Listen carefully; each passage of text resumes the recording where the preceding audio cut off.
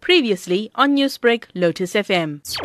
The incident happened on the 19th of November 2020, and it was actually the SAPS in Gauteng members from organized crime narcotics. Also, they had assistance from K9 units from Benoni, as well as West Rand, and members from Custom and Excise. They went to that warehouse after they received intelligence, and that's when they found the 3 unbranded N95 masks that were valued at about 6 million rand, as well as 400 ampoules of the illicit and registered COVID-19 vaccine. Now, why was the discovery not being made public at the time? Why was it kept under wraps and only made public now? At the time, the incident was recorded, or the medicines were recorded as unregistered illicit medicine.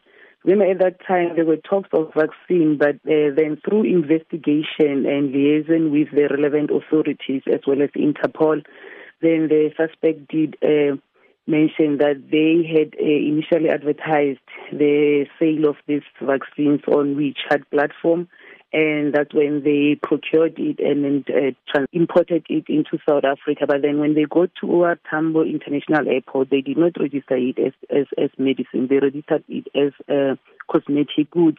So, but upon investigation and involving all those relevant stakeholders, then it was discovered that this is actually the illicit COVID-19 vaccine that was advertised by this. Can you confirm the number of doses that were seized, and what have your investigations revealed thus far about these vaccines possibly finding themselves in the streets of South Africa or the black market? There were 400 doses of 400 boxes, not necessarily boxes, little bottles of this vaccine. And at this stage, we cannot say how much they are worth.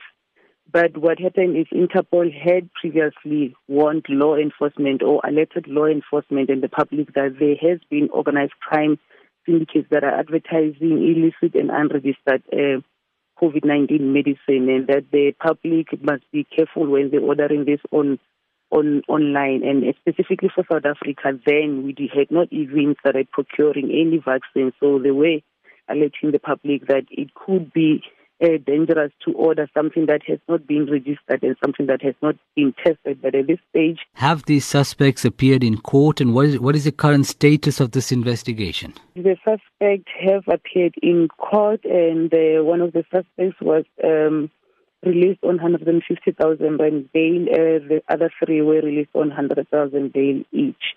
And as I said, that authorities are currently still trying to determine the contents of that medicine. Newsbreak, Lotus FM, powered by SABC News.